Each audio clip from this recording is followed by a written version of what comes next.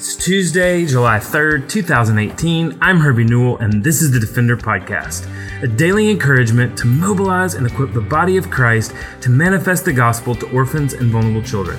This daily podcast is a ministry of Lifeline Children's Services, and I'm coming to you from Birmingham, Alabama. Well, Dr. Rick recently did a webinar on discipling kids from hard places, and it was a very well attended webinar, and many people since then have been able to download the content and watch the webinar in full. And so even at the end of today's podcast, you will find in today's show notes, you can get the URL that will lead you to that webinar. But we thought we would come and just give a synopsis of that webinar. And so, Dr. Rick, even as you went through the webinar, one of the things that you did is you shared some of your own personal story. So, kind of even as you look at discipling kids from hard places, you and Denise have had the opportunity to be able to disciple your own children. So talk a little bit about your own story and how that kind of really melds into this whole topic. Yeah, I think, Herbie, for us, the task of discipleship is ultimately the reason for parenting. It's the reason for, it's the reason for family, right? That the Lord blesses us with children so that we can raise our children to know Jesus and to follow Jesus. But I think one of the things we weren't prepared for as parents, stepping off on the journey of being adoptive parents, is that there's greater complexity in helping our children to trust and to find faith in Christ. And what we've come to understand, and part of what I've come to understand, even professionally doing research in the area of developmental psychology, is the idea that it's like our friend Karen Purvis says, right? I love it when science catches up to God. And that God's institution of the family, and the way that a family is supposed to nurture a child is like there are developmentally appropriate things that families do in order to build security and attachment in children. And we talk about that all the time with adoptive parents, that like part of what your children didn't have is this idea of safety and security and predictability that really helps them to grow and to grow more normally. What I don't think we were prepared for necessarily was the impact of that dysregulation on our kids' ability to conceptualize and to trust God. And that part of what we're doing with children when we're sort of completing that attachment cycle with them is we're not just building an earthly comfort, we're not just building an ability to relate to the world well, or keeping bad behaviors at bay, or all kinds of things that are all true. Fundamentally, what we're doing is we're plowing the ground in a child's life for them to be able to move into a trust relationship with God. And so what we see a lot of times with kids that are coming from hard places is they fundamentally have trouble trusting God because they fundamentally don't trust anything, or they struggle to trust anything. And so I think for adoptive parents, sometimes they think we're a little bit crazy when we say, like all these things that we need to do in order to work on and for the primacy of attachment. But what I think sometimes we fail to realize is this is not just about a child's earthly life. It's not just about their inclusion in our family. Like we're talking about something that's really a high stakes spiritual enterprise, and it's literally like God's work in the life of a child for a parent to work in those issues and remediate them. And we've certainly found that to be true. Yeah, and so I know one of the things that you've looked through, even as you've looked at this, and even like you said, Karen Purvis said it's so great when science and God start to meet. And we know that science and really psychology is the study of what's known. And a lot of times scientists try to infuse their worldview into that. But the truth of the matter is everything that is created was created by God for a purpose. And so I think a lot of times there's skepticism, specifically when you talk about psychology, when you talk about science.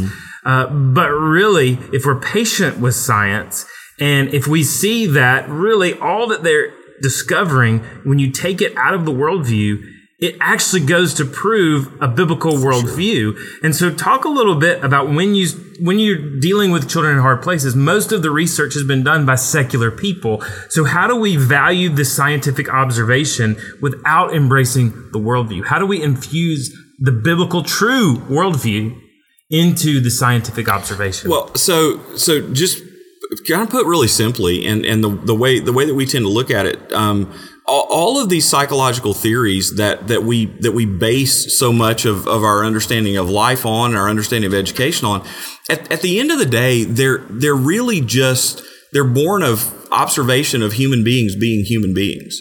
And so there's not a worldview to observation. Things are either true and observable or they're not. The problem comes in when people take observable fact and then try to shape a reason to it based on their worldview. And so you hit on exactly the right issue.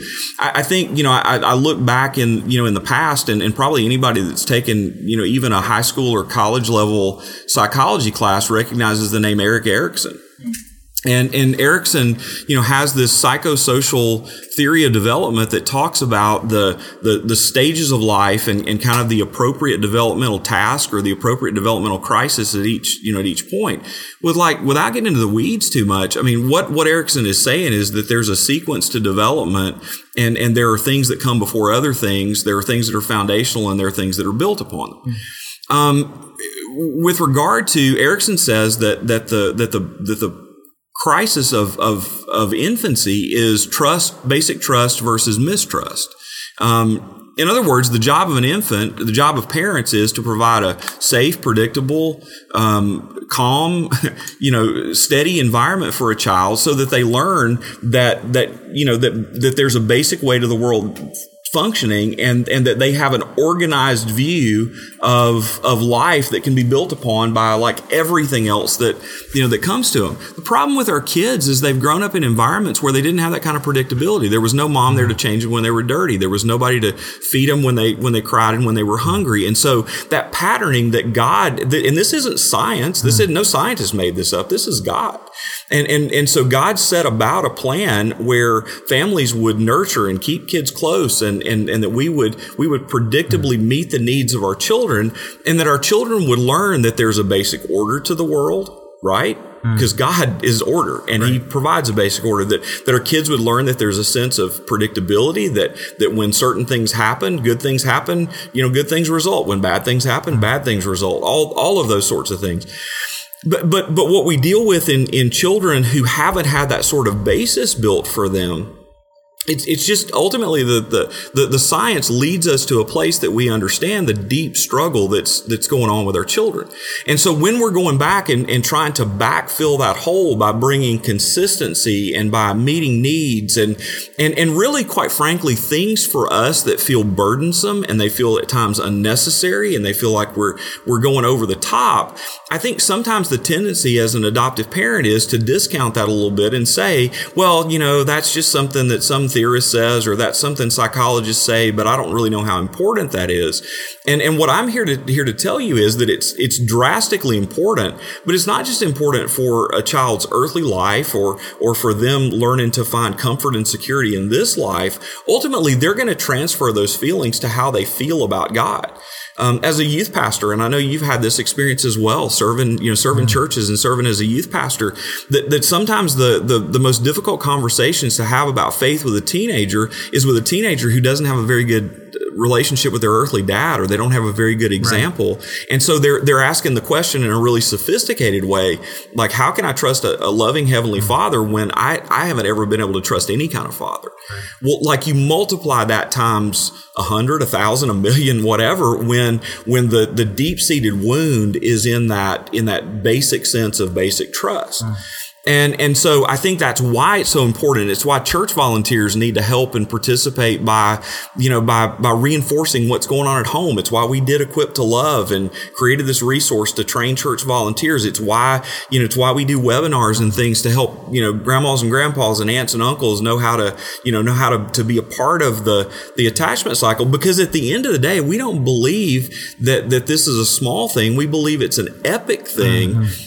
Because it's ultimately going to influence the way that a child is going to look at Jesus and their capacity to follow Him. Yeah. And so we want to learn from science, not necessarily embrace science. And I think really when you look at science, a lot of what science is trying to do, like you've even said, is explain the reason that things are broken. So from the Christian worldview, we can instantly insert, we know why things are broken. Things are broken because of sin.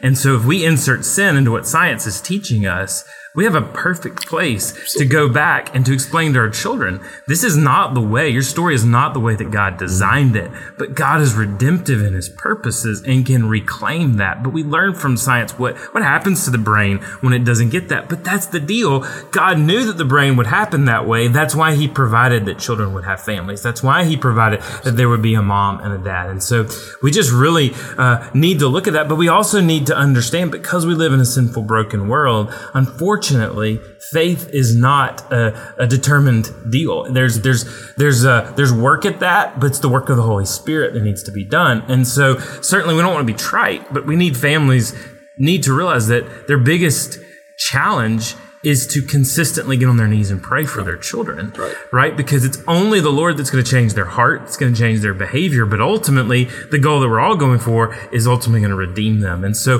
one of the things you talk to families about in this Discipling Children from Hard Places is the impossibility of faith. What do you mean by that? Yeah, I think, and I draw it straight from the scriptures. I mean, look at what Jesus said in John chapter 3. He says, beginning in verse 6, whatever is born of the flesh is flesh, and whatever is born of the Spirit is spirit. Do not be amazed that I told you that you must be born again. The wind blows where it pleases, and you hear the sound, but you don't know where it comes from or where it is going. So it is with everyone born of the Spirit. I mean, Jesus is speaking into the life of Nicodemus, and he's saying this miraculous thing is going to happen. It's that you're being born of the Spirit is not a fleshly thing. It's not an equation of reason. It's a work of God. And I think that to me is the counterweight as a parent, to say, like, I look into the face of the trauma of our kids, and I sometimes I wonder, can we do enough? Can we fill up that void? And what I realize at the end of the day is that God has called me to play a part, and a significant part, in the discipling of my children. But the salvation of my kids is the work of the Spirit, and it's ultimately a work of God. And so that doesn't mean that I don't play the role that I play. God's given me that role, and he's called me to it, and he holds me accountable to it as a father. And so my job is as an adoptive parent, is to do those things to ensure attachment and bonding, and to do those things to make sure that I'm putting out example and putting the scriptures out in front of my children and doing all of those things. But at the end of the day, I can put my head on my pillow at night knowing that it's not my work. That ultimately that the Spirit of Holy God is active and alive and working in the lives of my children. I'm sorry I get emotional, but there are times where I think as adopted parents, we stay overwhelmed. And this is one of those places where we can say, man, being overwhelmed is good news. Because it ultimately is a place that we can trust God. John 6:44, I'll point out one more verse. It says, no one can come to me unless the Father who sent me draws him, and I will raise him up on the last day. And then this is kind of the goal part for us. It says, as it is written in the prophets in verse 45, and they will all be taught by God. And so my responsibility, your responsibility, all of our responsibility as parents is to teach our children and to point them toward the Lord, but it's also to realize that ultimately God will be their teacher, and that he will make up for what we lack. Yeah, and so what a beautiful picture that we ultimately are not responsible for the changes and the salvation and the work that's happening in our children. I think of Psalm 146. It says, put not your trust in man or in the Son of Man or in the Prince of Man. Praise the Lord, because we're not the rescuers nor the hope of the fatherless. The hope of the fatherless is not in us. The hope of our children is not in us. And I think just for families who may be in a difficult place, they've brought home a child from a difficult place, and now they're in a difficult place. What freedom to know that God will always call us to more than we can handle.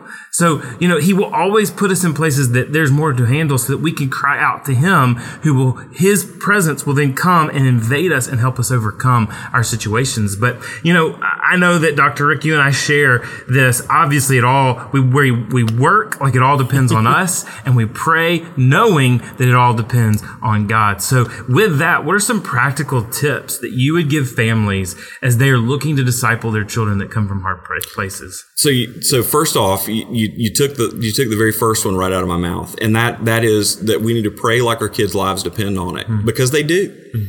And the fact is that we have to realize that this is not something, this is not a natural enterprise. It's a supernatural enterprise, and we need God's help. I think the second thing is to challenge parents to continue to work on attachment, even when you don't think it's working, even when you don't think it's helping, even that this is on some level a wound that we will never probably completely fill up in the lives of our children. But it doesn't mean that we don't want to continually, work on that and to serve in it. But what we have to realize in this is that this is kingdom work. It's not merely parent work. And that we are really literally creating room and creating an environment in which the Spirit is going to come in and work, and in which Christ is going to work in their lives when they feel more secure.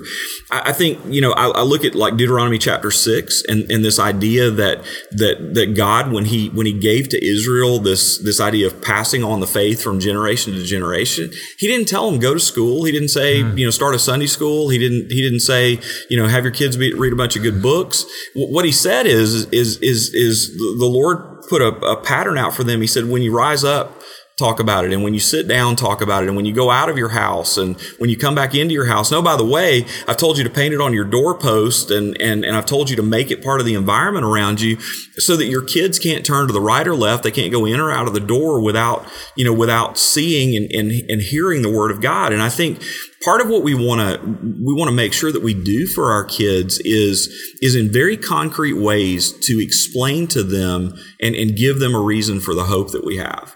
And I think sometimes that one of the things that's often a deficit for kids that are coming from hard places is that they're gonna really struggle, many of them, with executive function, with like higher order thinking, and that's something that's going to lag behind. And so we need to be really intentional to explain to them who we are and why we do what we do, and to give meaning to the things that we do, in our day. Like one of the things, like pray like your kids' lives depend on it. Let your kids catch you pray. Let them see you being on your face before the Father. Let them hear you being repentant and admitting your own mistakes, but also casting yourself on Christ in those moments. And I think, and realize that kids are probably, many of them that are coming from hard places are not going to outgrow that, and they're going to need that kind of reinforcement. I think, keep telling them their story and keep telling them the story, and keep connecting the two together. I don't think we have to over romanticize our kids' stories. We don't, we have to be careful about the details we share and when we share them and what's appropriate. But what I do think we always want to do is we want to be able to point back to our kids and point to God's providential care for them. The fact that they have a story, and that we can tell in age appropriate ways, and that we can connect to God's greater, grander story of redemption. We've continued to use the Jesus Storybook Bible with our kids, well into their school age years and beyond. It's not like we're sitting down reading it every night, but we've continued to go back to those stories that point to God's hand and to trace God's intervention with our kids, and to remind them at times that same God is the one who brought you to us. That same God is the one who protected you through abuse. That same God is the one that was never not mindful of you. And for them to, I remember Eric used to jump up in the bed with us when he was little, and every night he would ask the same question. He'd say, "Tell me the story of how we got me." And what I believe our responsibility as parents is to tell them that miraculous story over again about how we got me, but to tell them more about how Christ has us all. And about what Jesus has done. And then finally, I think, looking for simple tools along the way. I mean, again, going back educationally and I mean, think about how people learned how to read in the 1800s. It was the New England Primer, right? It was this simple little book that went through the alphabet and had words that illustrated scriptural principles, and people learned to read because they learned the scriptures and because they learned key biblical concepts. And I think sometimes we get so overwhelmed, particularly in the beginning of the journey as an adoptive parent, when we're trying to see language competency grow in international adoption, and when we're trying to see attachment happen, and we're trying to see all these things, that we forget that those tools, and using simple scripture-based tools can be a great way to, really to help our kids not only learn the basics of the faith and attach their minds to those things, but they can actually help along with things like language competency and and other developmental tasks that we need to see, that we want to see accomplished in their lives. And so, I think it's just using the stuff around us. And I think, Herbie, I think back to a story just really quickly that some months ago we had a family who they were pretty distraught because they reached out to one of our post-adoption workers and they said, we've adopted these two children and now every time we bow our heads to pray, our kids melt down, and so we don't know what to do. And so we kind of sat down as a problem-solving team and sat down and said, okay, well, what can we tell this family?